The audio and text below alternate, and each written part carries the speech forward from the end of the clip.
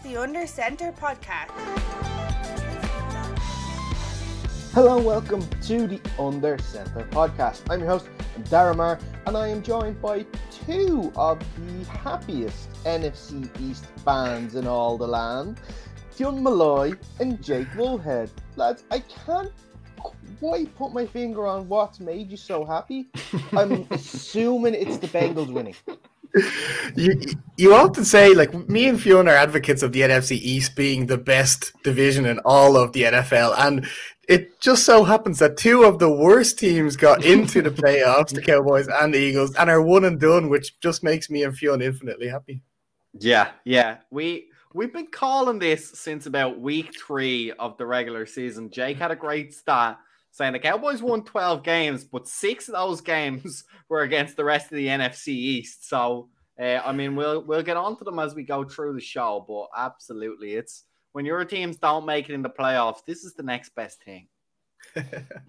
It's great because a lot of the Cowboys fans I know are all there throughout the year saying 12-6, all this kind of crap, and now they have to go one and done. Again, they just don't get in their playoff win. It's better than seeing the Giants get into the playoffs, which has been a while, but still. Have you ever experienced a Giants playoff now at this stage? It's been that long, the Giants went one and done in 2016. That was the infamous boat party that we lost the game. It wasn't Eli Manning's boat. It was actually legitimately everybody else. Yeah.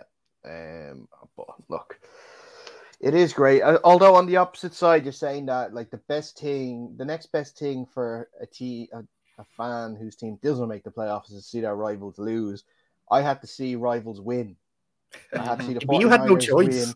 And then out of the Rams and the Cardinals, one of them were going to win anyway. So, two NFC West teams in the divisional round of the playoffs this weekend as well. So I hate to break it to you, Darragh, you might have to watch that a couple more times before this playoff run is over, I'm afraid. There's some good teams, and they're going to cause people problems all the way through this playoffs.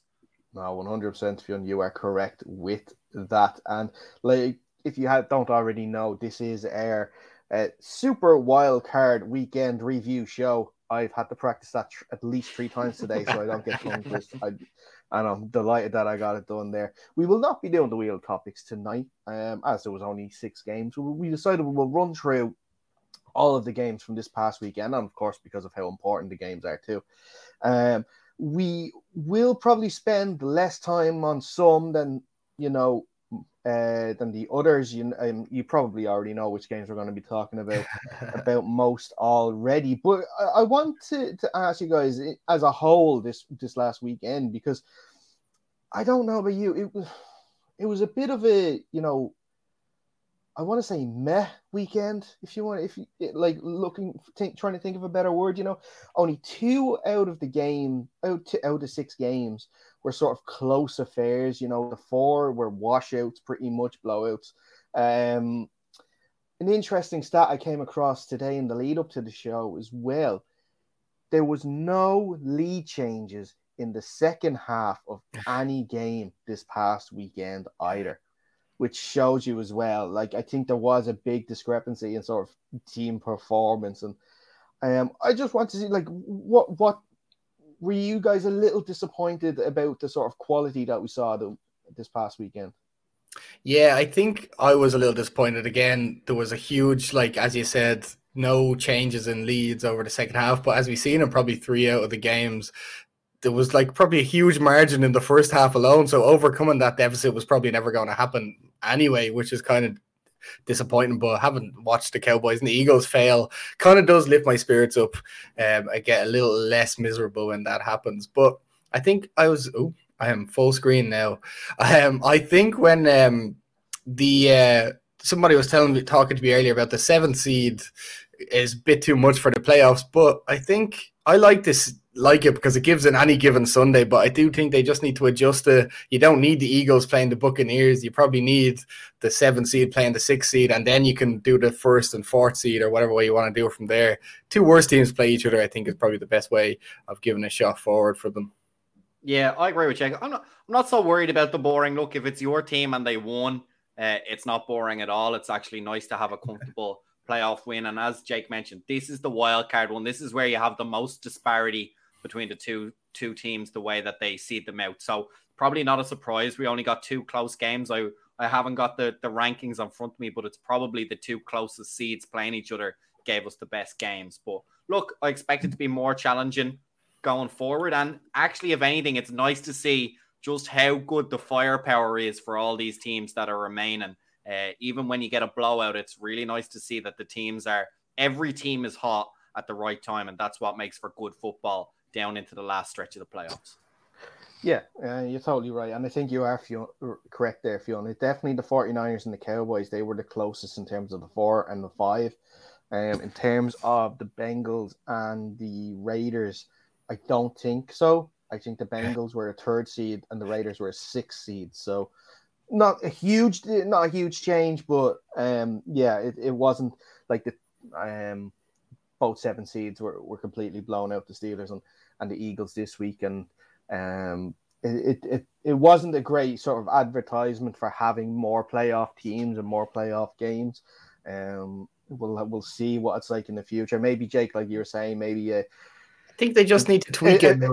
Yeah, something like the weaker teams, play to get in this week and the divisional like next week with the bigger sides. But then you do leave yourself open to the possibility of this week coming now being the week that we saw last week, when these stronger teams come in against these other ones that have had to play to get in, that they're a little battered as well, that we could see even maybe larger blowouts.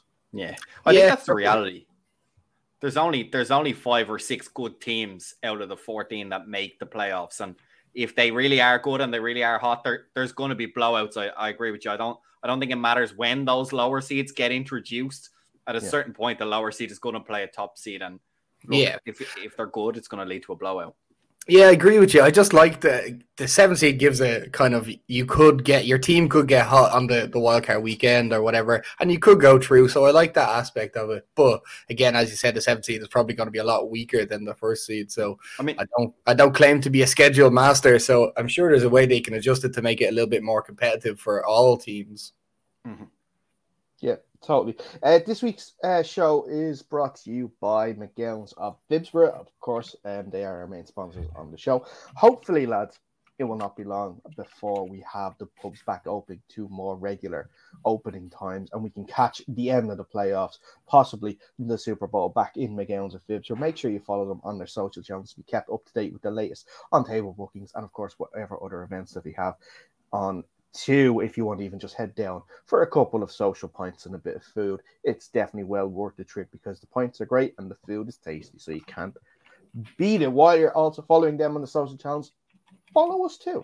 Follow us on Twitter and Instagram at UnderCenterPod. You can follow us, subscribe to our YouTube channel. Just search Undercenter Podcast. You'll find it there. All of our shows go up there as well.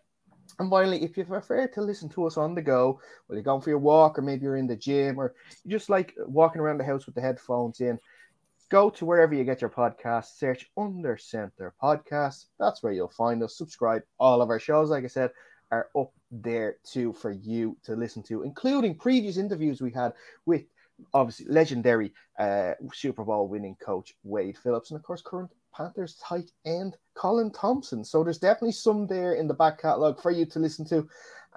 They are not all time stamped or date stamped like maybe this show might be. Some of them do stand on their own as pretty good listens. But let's get into the review of the games, guys. And I think I was toying with the idea of going in chronological order of when the games kicked off.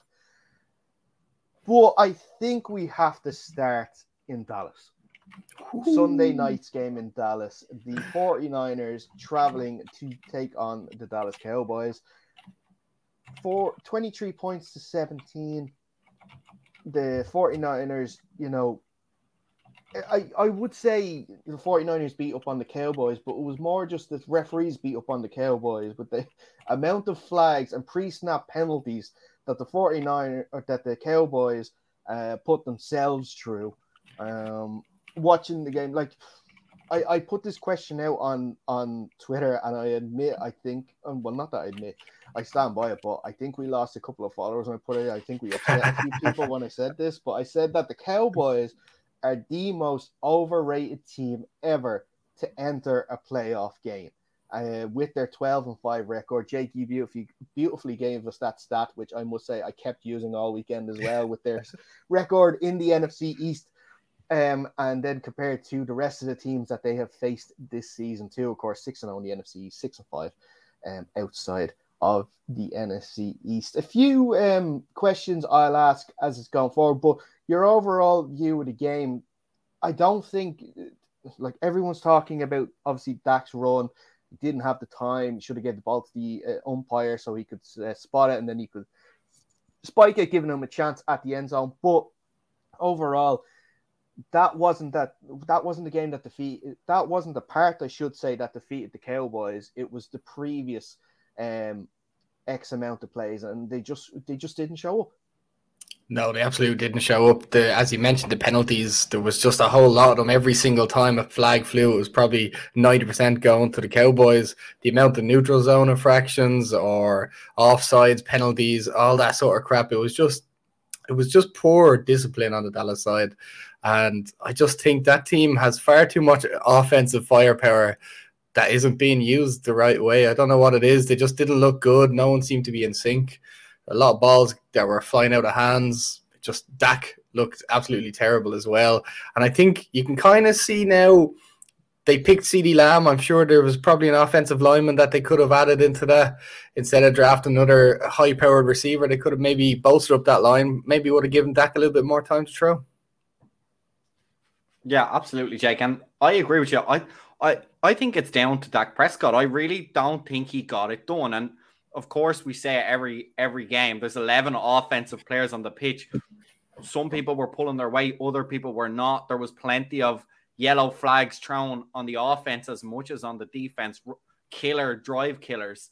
But the reality is he's the main man. They paid him an extraordinary amount of money, and he hasn't delivered a playoff win. And I think if you're the Dallas Cowboys, where you came from 20-odd seasons ago, where you were the main contender, you and the 49ers were the two big teams almost in the entire NFL, to now go to the point where in total you have 3 playoff wins in the last, I don't know how many years, it's just not good enough. And I think it's going to be a big struggle for the Cowboys, because now they're in that really dangerous spot where you have a quarterback that you've paid this extraordinary amount of money to, and now I think it's time to ask legitimate questions about whether he is worth the money, because yes, it's great to get 12 season wins, but if you go one and done consistently in the playoffs, I don't feel like that's worth the money. And it's very difficult to move on from a player that gives you those playoff appearances, because there's plenty of quarterbacks who can't. But the reality is, if you can't get it done, you're stuck between a rock and a hard place. And at what point do you decide, no, we're the Dallas Cowboys, we need to go and win Super Bowls? That's all we heard this season. We're Super Bowl contenders. We're Super Bowl contenders. They say that every year. I know they do. Say that every year. They don't make it. So I think as much as we're bashing the Cowboys, I think their own fans are going to be as upset as anybody else. And I think starting to get very frustrated already. Whispers about Mike McCarthy at head coach. And I don't think it's completely on him. I think players underperformed consistently. And like you said, that I think their schedule made them a little bit overinflated going into these playoffs. And it took its toll. There was plenty of players who hadn't got playoff experience, a lot of young players, and it showed up on both sides of the ball, unfortunately. I don't know if you've seen that last week Micah Parsons was in an interview or something like that, and he was asked about being like bullied, and he said, I grew up in Harrisburg where bullies get bullied. And then somebody cut that with the clip of him getting bullied by Deebo Samuels on a block. He was just get thrown around by Deebo Samuels. It was just a great look for him. But a lot of the defense seemed to, like, I know it's hard when the offense goes 3 and out a few times and you get tired, and then you have to go back on. They just started getting chippy and more chippy with other players and stuff. I've seen Randy Gregory threw a couple of punches that weren't really flagged or anything. Micah Parsons done a few of the same kind of thing. So just kind of everything got a bit chippy, and it looked like no one really wanted to play from the third quarter on. Yeah, 14 penalties for 89 yards. I think it's the second most in a playoff game in the history of the NFL as well. You know, when you're penalized that much, you're never really you're always going to be stuck behind the 8 ball, and you're really fighting yourself more than you're fighting the opposition. The comments after the game by Dak Prescott, I don't know if you've caught them, but he was asked, for anyone that wasn't aware, he was asked by reporters what he thought of the video that was circling around of fans throwing stuff on the field. And he initially thought it was at his own players, which he then was, no, blah, blah, blah, it's not right, shouldn't happen. Then he was corrected and saying it was at the officials, and was like, oh, that's fair. That's okay to do that. I think I don't like those comments. It kind of it encapsulates the sort of Cowboys team, and Jake and Fionn, you sort of mentioned it there a little bit too, where you said that, like, you know, I find this team has no accountability. It's quite an arrogant team. You know, they complain about this last decision by the officials, which was correct, by the way, to not continue the game or to not stop the game and let them have one more shot at it, because they didn't actually hand it off to the official. But, you know, play well for the other 59 minutes and 44 seconds. And then you can maybe complain about an official making a decision at the end that's cost you. You know, you had no complaints about the official giving you a favorable ruling on the spotting of the ball when Deebo Samuel went to try and make the first down to ice the game towards the end. You had no problem with that. You had no problem with the officials calling that false start on Trent Williams when he tried to motion for Jimmy Garoppolo on that QB sneak, which I still think is a crazy decision, by the way. Why are you motioning out like your best left tackle to play right tackle? I don't know. But, you know, it's just, it's such a sense of arrogance and entitlement from this team that don't deserve to have any entitlement. You've won an NFC East championship. Congratulations. Where's your playoff win to go with that? It's not happening. I think going back to Dak's comments real quick there about being okay to throw to the ref, like, he's coming off a game where he's won and done in the playoffs, a lot of high hopes and stuff, so obviously there's a lot of high emotions, but it's not what you want the leader of your team, the face of your franchise, to be saying. He should say it wasn't right for the players to be throwing stuff at, or the refs to throw stuff at. Whatever you want to say to your friends because you're annoyed after the game, fair enough, but you don't say that in media. Yeah, and I think by all reports, I think he's going to regret that one. It sounds like that isn't actually who he is. I do think there was high emotions, a lot of frustration before the game. He said it's Super Bowl or bust for us. Well, guess what? You busted, and I can feel from there. So I did also hear he collected money for the practice squad players from all the roster players to give them because they don't get bonus checks for making the playoffs. So look, he seems like a good lad. I don't have any problems with him personally. He just happens to be the quarterback of the wrong team as far as I'm concerned. But yeah, I think he's going to regret those comments, and you have to condemn those comments. Unfortunately, I don't think that's the sentiment he meant to convey. But at the end of the day, that's what he said, and so we need to say he can't say that. It's not right for anyone to get anything thrown at them. No, yeah, totally. You know, you praise the good stuff that he does, but you also have to call out the bad. Mm-hmm. You know, it doesn't mean that because he's done something bad, he's a terrible person. Like, this is not exactly the worst thing in the world, but, you know, he still has to be sort of called out for it. But, like, I think we'll move on. Maybe on the 49er side of things very quickly. Absolutely. You know, they played very well. The defense, you know, was all over Dak Prescott for the whole game. Even when Nick Bosa went out, they still got pressure on the quarterback. The offense, you know, it's running through Deebo Samuel at the moment, so much so that George Kittle only had one catch for, I think, 15 yards in the whole game, which shows that, like, they're not so reliant on him anymore. The only issue that I see is, and we saw it there on Sunday, Jimmy G will give you a chance. And I'm talking about oppositions a chance with boneheaded plays.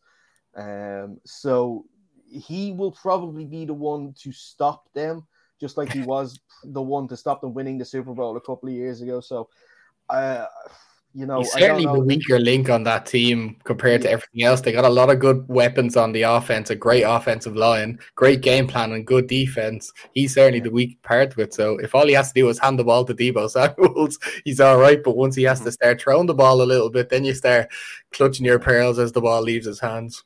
Yeah, I don't think Trey Lance is the answer either, though, lads. I can't wait. I'm hoping that the 49ers get to the Super Bowl and then they announce Trey Lance is starting. Oh, that would just be amazing. Yeah, well, he might actually do. He probably won't, but Kyle Shanahan's leaving the sort of, leaving some wiggle room there for a Trey Lance appearance because Didn't get a snap. Jimmy has the thumb injury and he has a shoulder strain as well, that Shanahan said on Monday. So we'll see what happens there. Lance didn't get a snap, did he? I didn't see it. No, he didn't get any. No, he didn't get any snaps. No, but he could you'd be saving Sunday. them for. No, it's Saturday. It's Saturday, isn't it? I think so. You'd be saving the Trey Lance packages for like a break glass if emergency only. Now, I think.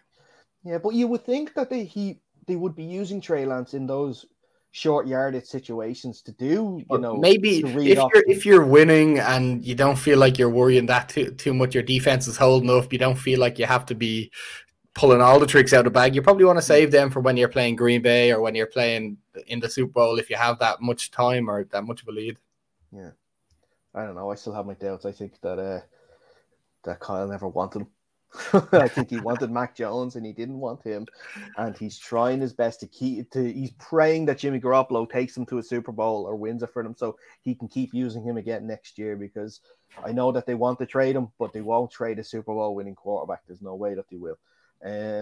Let's move on though. Let's move back to Saturday, and we'll have a look at the other close game from the weekend, and that is, of course, the Cincinnati Bengals 26, the Las Vegas Raiders 19. The Bengals get their first playoff win in 31 years. Joe Burrow, who now should be the front runner for comeback player of the year after this weekend, he should 100% be, leads the Bengals to their first playoff game with 242 yards and 2 touchdowns. Ja'Marr Chase, you know what? I have to say here, I was proved wrong with Ja'Marr Chase, not in terms of the player, just in terms of the pick. I criticized the Bengals when it came to playoff time or to draft time that he didn't go for Penei Sewell instead of Ja'Marr Chase. I thought it was more important to get the line sorted rather than get the receiver. I've been totally wrong. Ja'Marr Chase has been probably rookie of the year, 116 yards at the weekend as well. Absolutely brilliant. And I think it's showing now that the Bengals are definitely the team in the playoffs this year that everyone can get behind. Yeah, it's just a great story to watch them. Like they play very well. The offensive game plan looks great. Ja'Marr just seems to catch everything, and he has a great connection with Joe Burrow. And then Joe Burrow coming off the injury, getting to the playoffs, and the whole team kind of rallying around them. I just think it's great. It's the team I'm probably supporting most coming into the playoffs, because obviously I don't have a horse in this race, but it is nice to see a quarterback come from injury back, lead the team to the playoffs, and he's really likable, so I like that about him as well. And on the Raiders side, they played through the season with a lot of kind of, the head coach fire and the whole Ruggs thing and Damon Arnett, the whole thing. So play with a lot of heart, but I think you have to stand behind the Bengals on this one. They looked great and they kind of look nearly unstoppable. That's what I mean. They looked good doing it, and that's what I'm most excited about. Joe Burrow, I believe, is in his last 3 games against really good opponents, he's 10 touchdowns, 0 interceptions, and a QBR north of 120 somewhere. So he's proven himself to be a legit quarterback.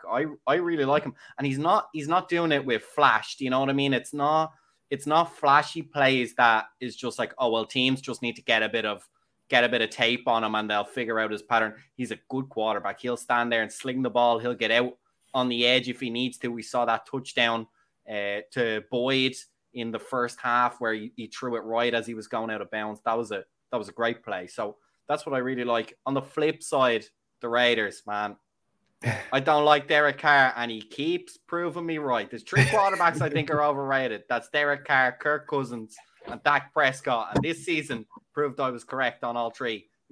Russell Wilson, he's just fallen off a cliff, right? That's nothing to do with being rated or unrated. But the other 3 guys, I think, they put their teams, it's the same story for all 3. They put their teams in that really awkward position. They're absolutely good enough for a winning season. They're absolutely good enough to get you in the playoffs, and they're absolutely not good enough to win a playoff game. Joe Burrow won the first playoff game he played in, first playoff win in 31 years. I believe the Raiders are something like 15 years or something since their last playoff win. And unfortunately for them, Derek Carr's been at the helm for like 6, 7, 8 of those. So he has proved over and over again that game. He hasn't? It was his first playoff game. He's never played a playoff game before. Oh, there you go. Yeah. So they were in the playoffs a couple of years ago, but he broke his leg, so he couldn't actually play. I think that's an even more skating indictment. So that shows that even with him at the helm, he doesn't even get you into the playoffs that often. So I think it's time for the Raiders to look for a new quarterback. I have to be honest. I really more than the Cowboys, I really don't see what Derek Carr has given you, other than he's been there for the longest time.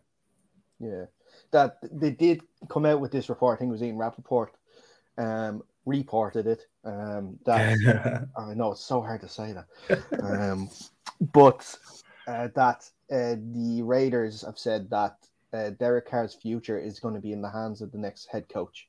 So they're pretty much saying, like, we don't care if he's here or not. We kind of like him not to be here. So but the Raiders have a new GM coming in, so that new GM probably might be leveraging a new quarterback into the situation. They wasted no time getting rid of Mayock there after the loss, which was grand too, because like I like Mayock when it comes to draft time, and he's on the NFL Network. I quite enjoy him on that, so keep him on that. Now, guys, I want to ask you about the officials here on this, because everyone's aware of the controversy, and I'll be honest, I was watching the game while having friends over. I wasn't really listening. Admit it, Darry, you were locked watching the match. No, I was locked by the second match came on. But there was a whistle blown as actually you were mentioning about the touchdown itself as Burrow was going out of bounds, but he threw it before he stepped out of bounds. But supposedly a whistle went off. Boyd caught the touchdown. He spent about 15 minutes trying to decide what to do. By the letter of the law, it should have been a replayed down. They allowed the touchdown to stand. And now it's not just this decision. They were pretty bad throughout the whole game. But Jerome Boger and his team now will not be officiating another game in these playoffs because of this.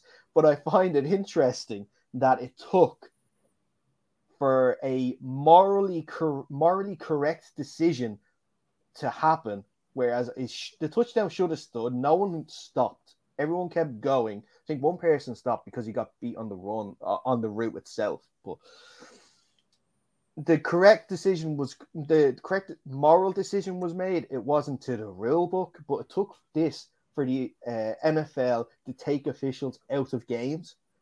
Whereas we've seen all year poor decisions being made, and the NFL and the NFL official website sort of reword things just to make it sound like it was the correct decision to protect their guys.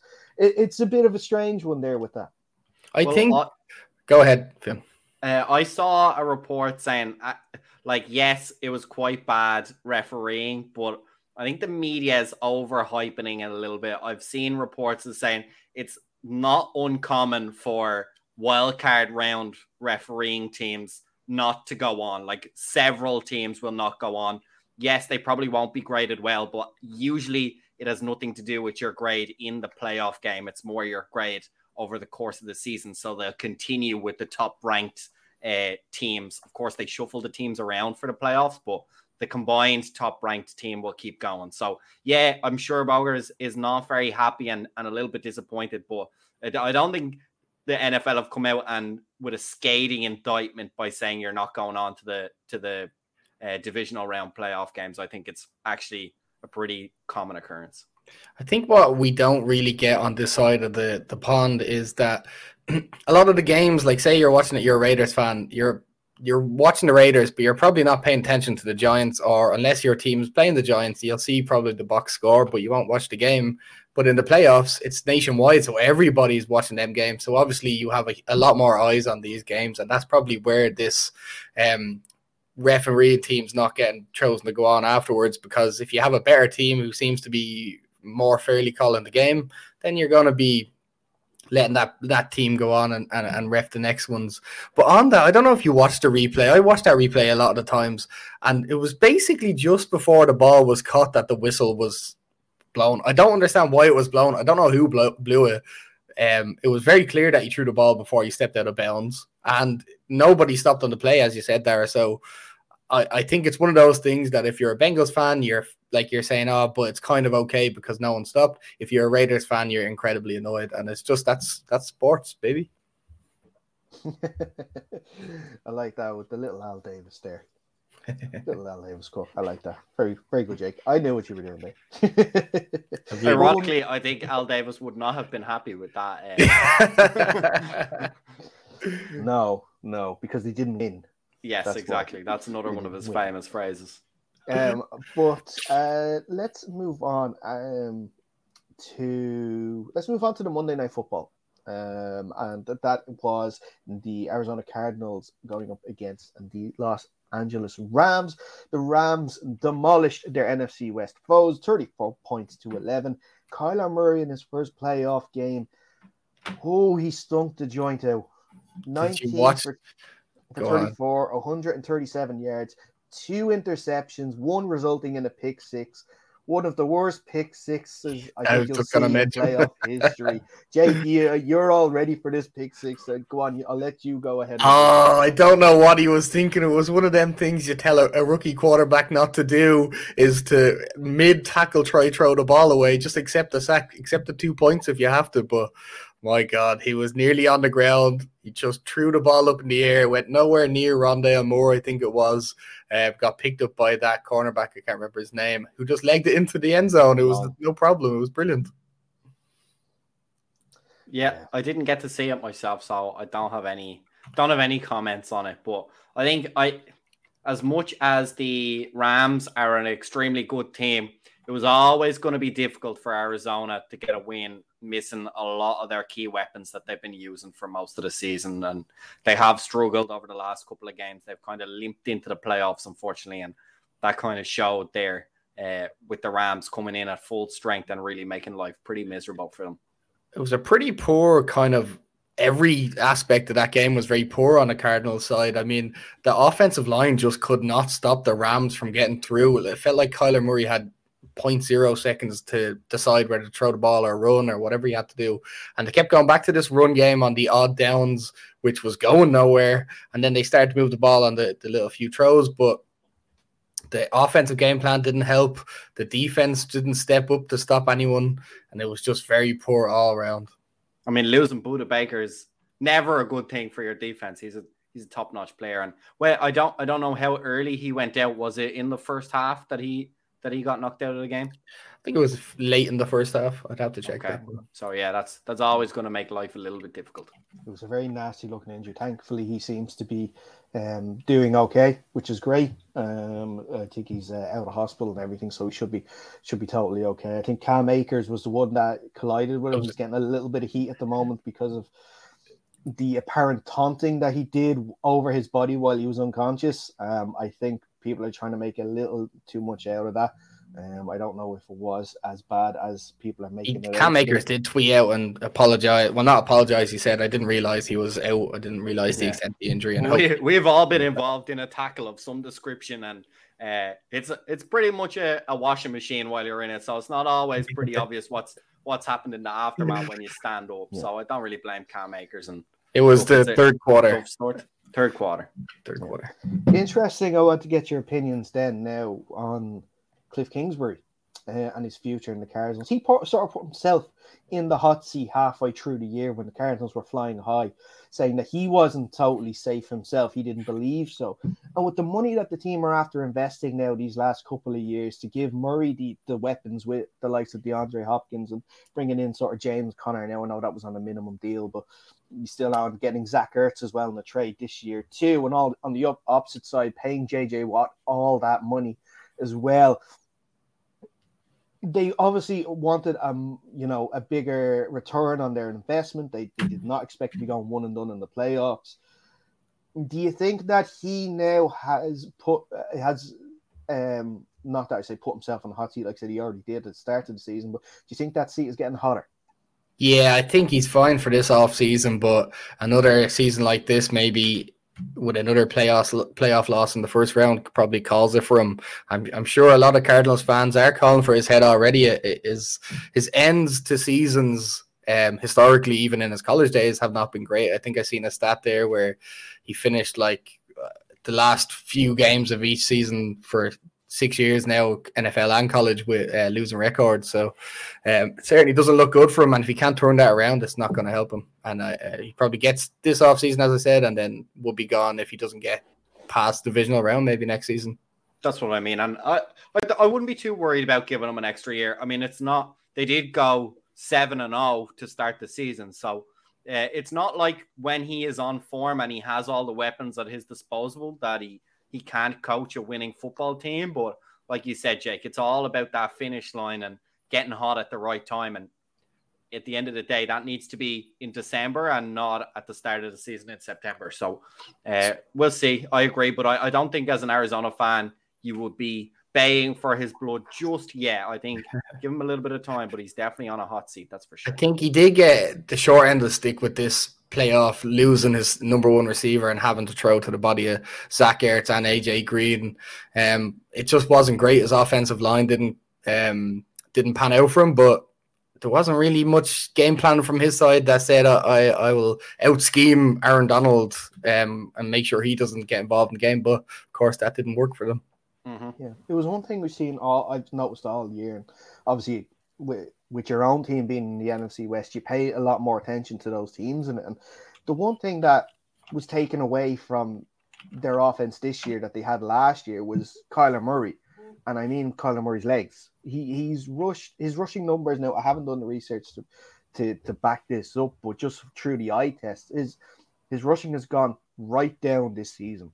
I don't know if he's been carrying any sort of injury. I don't know. He did have an ankle injury midway through the year. I don't know if that's still bothering him so that he needs to stay in the pocket a bit more and he doesn't run as much. But that's definitely a side of the offense that has taken a step back, which I think they could have used a lot this year.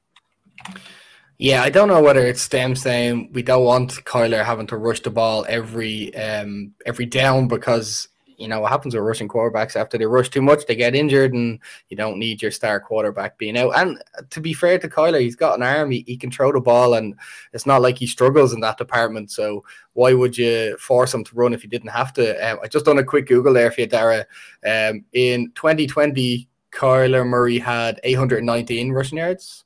In 2021, 423. So drastically down. I feel like he was told or coached not to run unless he really had to. Well, I always find like it's always more dangerous to have to defend a really good passer that can also run than a guy who you know is going to lean towards run first. You can get your containment. It's the line between Kyler Murray and Jalen Hurts. Exactly. If you can get your containment right, that can really neutralize a running quarterback. If you need your whole backfield to play well in order to stop him, that's a whole different story, and that's much more difficult. So I think, yeah, in terms of his development as a quarterback to stay, not just longevity, but also to increase his danger on the field, if that makes sense. I think it's probably better to push him towards passing, but you're going to have to struggle and let him go through a bit of growing pains as well, because it's been his style even through college. Yeah, that's where we're going to, I think, leave that game. And Jake, this is unfortunately the time that you're going to have to leave us. So we'll try and soldier on with the last couple of games without you. But thank you as always. This is where you'll see the viewers drop off, because as we know, I'm both the sex appeal and the regular appeal of this show. So good luck with the rest of the show, and I'll chat to you later. All the best, man. Take it easy. Which is what he will not know is this is where the viewership spikes. Yeah, he's gone now. He's officially gone. So the bad man is gone, as he was mentioning about Joe Judge when he found out Judge was let go of his coaching duties last week. Let's move on to the second game on Saturday then, which was my performance of the weekend, I must say. The Buffalo Bills beating the New England Patriots 47 points to 17. Josh Allen had 5 touchdown passes, just the 5. and 4 incompletions. Unbelievable game from Josh Allen, who had some doubts about him. And especially against a Bill Belichick Patriots side, no matter who's playing quarterback, it's still a Bill Belichick Patriots side who has already beaten the Bills once this year at Orchard Park. So it was a lot of pressure coming into this game. Now, Fionn, I want to ask, are the Bills putting down a marker to be the most dangerous team in the AFC? They're putting down a marker. Am I willing to call them the most dangerous team in the AFC? I don't know. It wasn't exactly the best defense they've ever played against, but scoring on 7 drives in a row is seriously impressive, and it shows the efficiency of the offense when it's on their game, and I don't think you can take anything away from them. Unfortunately, I don't think they learned anything from that game. I don't think they will take anything going forward about what works in that offense. As I mentioned, I don't think the Patriots put up too much of a fight against them. And on the Patriots side, I'm a little bit disappointed. I'm disappointed for Mac Jones. He didn't have the most amazing game, but I would have liked to see him when a lot of his supporting cast didn't let him down quite as much. There was a lot of strange drops, missed assignments on the offense that didn't really get us a good look at Mac Jones and how he might progress as a football player, especially if he's expected to continue or reignite the dynasty that is the Patriots. He's going to have a lot of opportunities to play in playoff games. I think he can be reasonably happy with his performance. I don't think he let himself down at all, as I mentioned. I think a lot of the players around him made life very difficult, and he was on target for a lot of those throws. There was some that were just inexplicable. It's not like he threw them slightly behind. Of course, there were a couple of those, as there always is here and there, but there was a couple of wide open players that he put the ball on the money, and they just put the ball on the ground, unfortunately, and that can really have an impact on drives, especially with that kind of style of managing the game that he has. When you don't stay on schedule, that can really be difficult. That I don't think that playbook has a lot of huge explosive plays. And I don't think they have a lot of huge explosive players either. So, but we did get to see him run, something that we did not see very often. And he did pretty effectively, I have to say. I give him credit for that. Yeah, I saw that. That was a nice, tough block. He followed along with it. He got a couple of bumps in there. Braver than some of the quarterbacks we've seen. So, and he's a big guy. He should be able to block pretty well. So, yeah, a bit disappointed for him. And I think the Bills had a nice, clean run, a nice tune-up game, I think, without learning too much or without coming up against too much resistance. We'll see how they go in the next phase of the playoffs. Yeah, and look, just looking here at it as well, Mac Jones is the only quarterback in the playoffs this year that is a rookie, and we forget about that sometimes. It is still only his first year in the league. You know, when you look at Patriots and you look at Belichick and you see playoffs, you think that they're going to be this team that is going to make it all the way. But we just have to realize that it's a really, really good first year for Mac, and you know, he still did play well in that game, like you mentioned, Fionn. He didn't let the occasion get to him too much. It was just the defense on the Patriots that just could not give him the help that he would have needed to keep them in the game. You know, they were missing a lot of players, especially in the back end. And, you know, Phil Perry there from NBC Sports was speaking to us last week, and he mentioned that the defensive injuries were going to be an issue coming into this game. He also mentioned about the lack of pass rush that we've seen from the New England Patriots and the apparent disappearance of Matthew Judon we saw again this week, which gave Josh Allen the time to throw those 5 touchdown passes and to make all those incompletions, because if you're a quarterback and you have those 4 or 5 seconds in the pocket to throw, you are eventually going to find a receiver and get your team up the field. So like you were mentioned there, yeah, really good performance by the Bills. Really excited to see what's going to happen this weekend, where they face the Kansas City Chiefs, because the Chiefs went and did their part of the deal.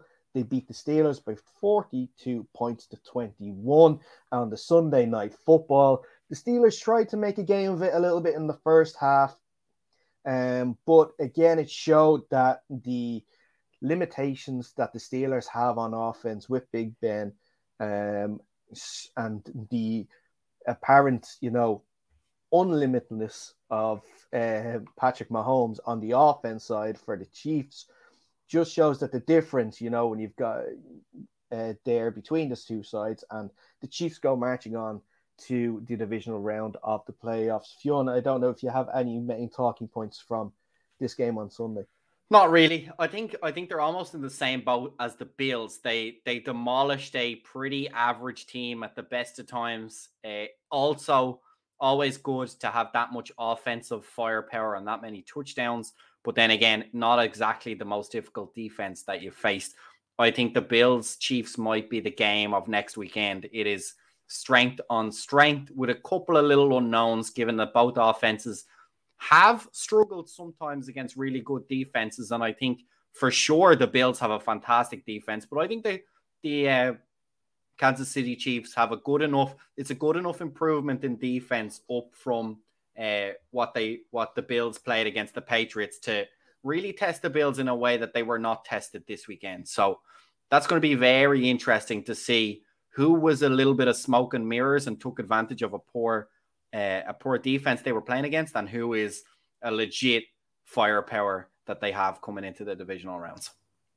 Yeah, that front line now, the Chiefs especially, is really starting to click on the defensive side with Clark, Jones, and Ingram especially, are really starting to play well, and they're going to cause, and they're definitely going to get home on Josh Allen next week. He will not have the time he had this past weekend, so it will be interesting to see. The Bills did beat Kansas City in the regular season as well, and they do want to get them back for last season's playoff loss to the Chiefs too.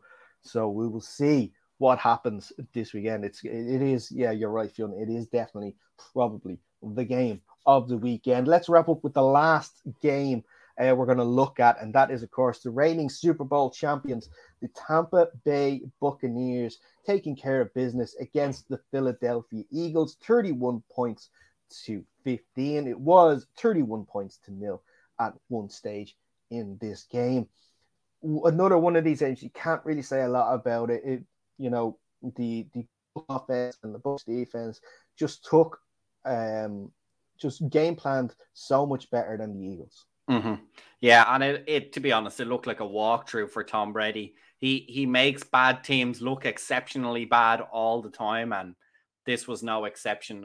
I don't really see any positives for the Eagles, to be honest. I know they're out, so it doesn't really matter, but the run game they had relied on so much after the middle part of the season that had got them, I think they were the top rushing team in the league, especially over the back half of the season, just completely disappeared. They had Jalen Hurts as their top rusher on the day, and that's going to make things difficult. And I think the Buccaneers, as with the Chiefs, as with the Bills, had a lot in reserve. I think they could lean on their run game even more if they had to.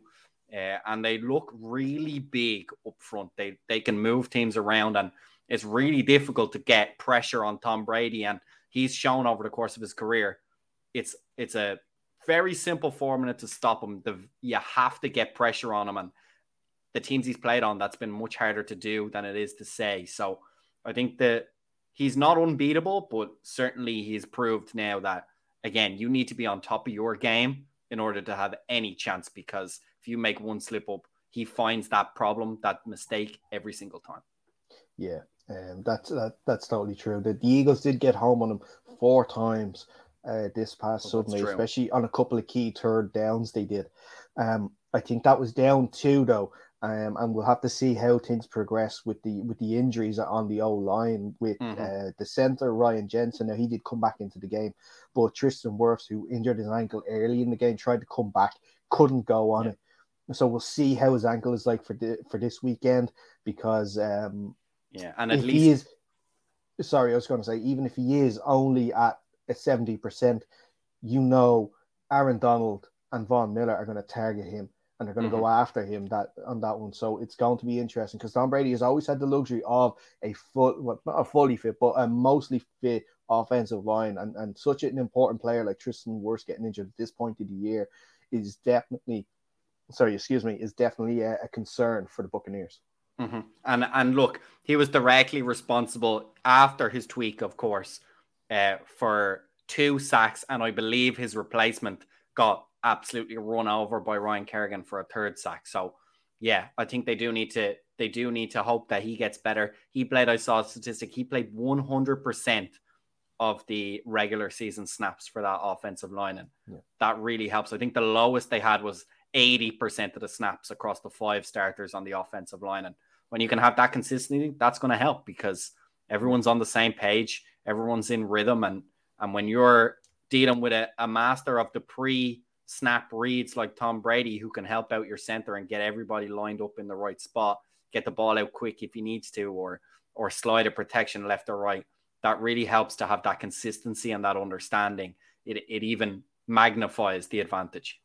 Yeah, totally. On the Eagles side of things, I know you mentioned a little in your roundup there, but the Buccaneers defense, sold out to stop the Eagles running, which they did successfully.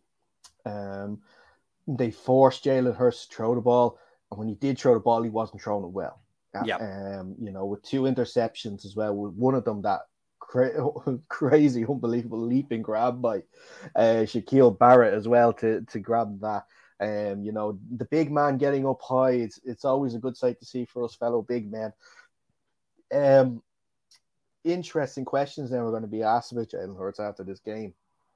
And interesting questions are going to be asked about the play calling as well, because your first round pick, Devonta Smith, does not really get targeted properly until garbage time. You could say when you're already 30 points down, then you start targeting your number 1 pick, who was actually, when he was targeted and was able to make catches, did make some really, really good catches and got some decent yards. So it's one of those things that, like, if the hindsight is 2020, but if only they had sort of went and tried to target Devonta Smith more, or if there was a good few in the first half that were highlighted, a few open throws that Jalen Hurts just didn't go for, if he had gone for them, we might have seen maybe possibly a more competitive game. Yeah, I think they got caught out. I think they were trying to run a counter to what they knew Tampa Bay would do, as you mentioned, sell out to stop that league-leading rushing attack. And they were trying to run those really quick screens, slants, short game where the ball comes out quick over the top of that pass rush, especially if Tampa Bay were going to commit some players on the inside or the outside of that linebacker core. And unfortunately, I just don't think they had the talent to overcome it. On the times when the wide receivers were in position, Jalen Hurts was holding onto the ball just a tick too long. It's almost like he didn't trust himself on the reads that he was making. He wasn't throwing anticipation passes. He was waiting for that window to be wide open. And in the NFL, they just don't last that long. So that ball needs to be in the air before your man is in position. And he couldn't do that enough times. And when he was targeting, unfortunately, some adjustments couldn't be made by the wide receivers. And there's certainly talent there. I don't know if Jalen Hurts is fully responsible for the problems, but I also don't know if he can overcome those problems, which is really what you need from your quarterback. And I wouldn't be surprised if he does not become the starting quarterback for next season. I just don't think over the last 2 seasons he's shown enough to warrant a guaranteed starting spot for next season. So we'll see what kind of competition comes in to give him a run for his money in this offseason. Well, with those 3 first-round picks this year, they are definitely players in the quarterback market for any of those big quarterbacks that can be looking for trades. They're definitely going to be a choice for an option of choice, especially if it's like a Deshaun Watson I think all 3, if we're talking about Rodgers, Wilson, and Watson, they all have no trade clause, so they would have veto power over that if they don't want to go to Philadelphia. But we'll see. We'll see what happens there. And I think that's a great place to wrap up the show this week. We reviewed all the games, and we are in store for some fantastic divisional matchups this weekend. Very quickly to go through them. The Bengals going up against the Titans on Saturday evening at 9:30 p.m. Irish time. Then in the wee hours of Sunday morning, it's the 49ers traveling to Lambeau to take on the Packers. 8 p.m. Sunday evening, it's a great time. Just after your dinner, you're settling in after the weekend. It's the Rams traveling to Raymond James Stadium to take on the Tampa Bay Buccaneers. And then the last game of the weekend, 11 p.m., the Buffalo Bills, traveling to Arrowhead to take on the Kansas City Chiefs. We will be back on Thursday again at 9:30 to look ahead to those games in further detail. Keep an eye out on our social channels for our guest announcements. Make sure you're following us on Twitter and Instagram at Under Center Pod. Make sure you go to our YouTube channel, Under Center Podcast, and subscribe to that too. And also, if you can, if you prefer the audio side of the show, go to wherever you get your podcasts. Just search Under Center Podcast, and that is where you will find the shows for all of our shows, I should say, for your listening pleasure, you would like to say. But Fionn, as always, sir, thank you so much for joining me for this last hour. And we're looking forward to talking again on Thursday. Yep, thank you. And make sure you do stay safe. We will see you soon, and we'll talk to you again on Thursday.